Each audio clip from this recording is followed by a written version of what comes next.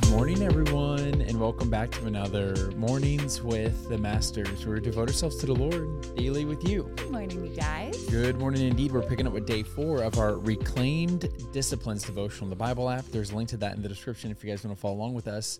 And as always, I'm going to read the scripture, then Tori's going to pick with the Devo. Let's do it. The scripture is a special one.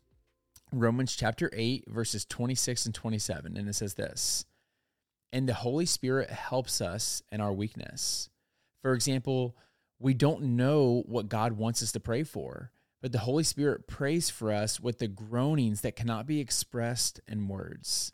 And the Father, who knows all hearts, knows what the Spirit is saying, for the Spirit pleads for us believers in harmony with God's own will." Chad's hat on the side says, "If you know, you know." Other side, baby. Other side.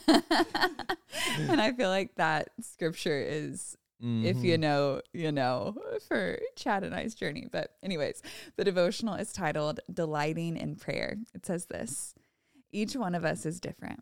We look different. We have different giftings and we have different interests.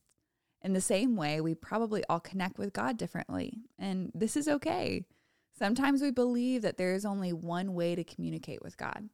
However, the Bible leaves the how-to of prayer rather open-ended. Jesus tells us what to pray for and how our prayers can be structured in the Lord's Prayer, but he provides no one hard and fast rules on how we can do this. In the 4 Gospels, Jesus didn't always pray in the same place, the same way, with the same people, or even with the same words. He went to the Lord whenever and wherever he could because he delighted in the time with his Father. His ministry was dependent upon it. If Jesus' ministry hinged that heavily upon his time with his Father, how much more should our ministries? We need moments with him, but this often takes discipline. There are many ways we can come to the Lord in prayer. Maybe 20 minutes in the morning by yourself, maybe with a few friends, or maybe at the park down the street from your house.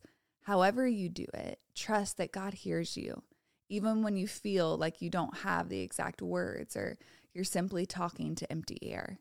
Romans 8 encourages us that the Spirit intercedes for us in moments when we don't know what to pray for. Remember, our goal is not to be the best prayer, but to fully delight in the Lord. Carve out time that is solely for you and God, and see in what ways you connect with him best. Yeah, and there's a few questions. I'm going to read those real quick. The first one is read Psalm 86, verse 11. Is your heart undivided for the Lord? If not, what's taking its attention over God? And the next question is looking at Ephesians 3, verses 14 through 19, how might praying to better grasp the love of God change your walk with Christ?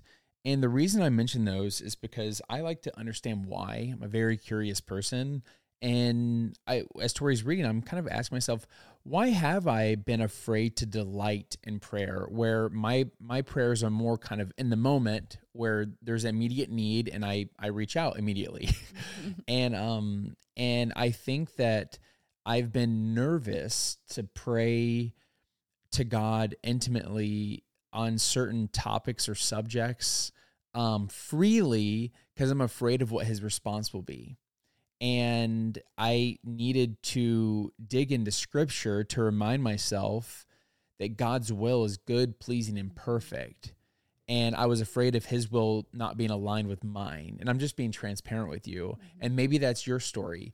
Maybe you're afraid that God's going to say no, but we forget that it's for a better yes. Yeah. And so I think that's kind of the thing that I was wrestling with as you were reading is, why have I been afraid for that intentional downtime, delighting in prayer versus using prayer as kind of like my last little resource? Yeah, that's so good. And I love that it's so unique to every single person, because I feel like almost every single prayer of mine looks so different. Mm-hmm. Like there's different ways in which you can pray. There's different resources you can use if you're trying to kind of figure out what style of prayer works best for you.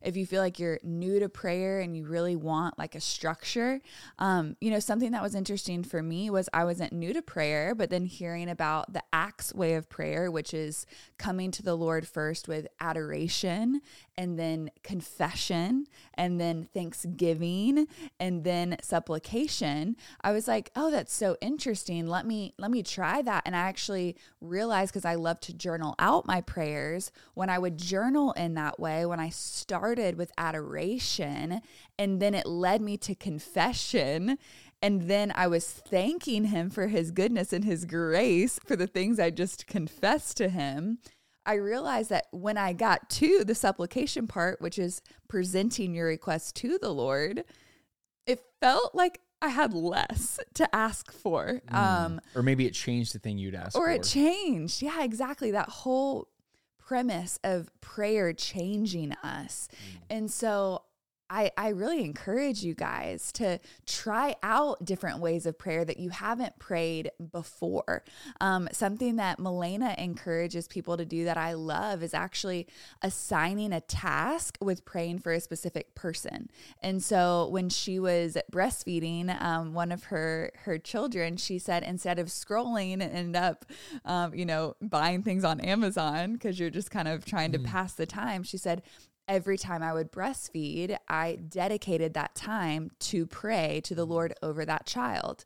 And then every time I'm doing the dishes, I dedicate that time to praying over my husband. Every time I'm doing this mundane task where I can choose to just, throw a TV show on in the background or like not really think of anything, I'm choosing to devote that time in prayer in a specific way.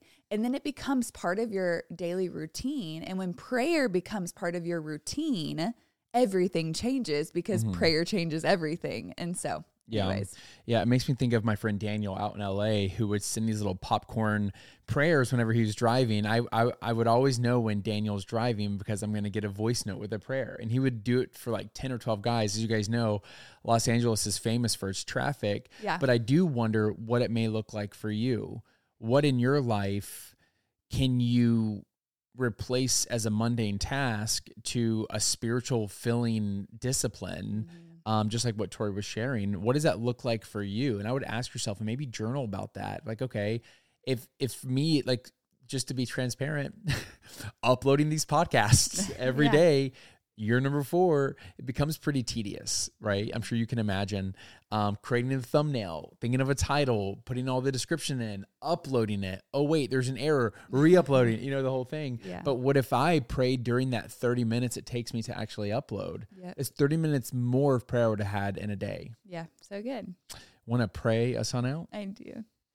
Dear Heavenly Father, Lord, we thank you that you're always available, that every time we pray, you are there. You are listening, Father, that we don't have to worry that we are not going to make it into your appointment book, Father, but that as we reach out, you're right there. Father, I pray that you would help us in the discipline of prayer, that you would reveal new ways in which we can pray, Father, so that we can experience more of you in our everyday life. Lord, we pray that you would change us as we pray.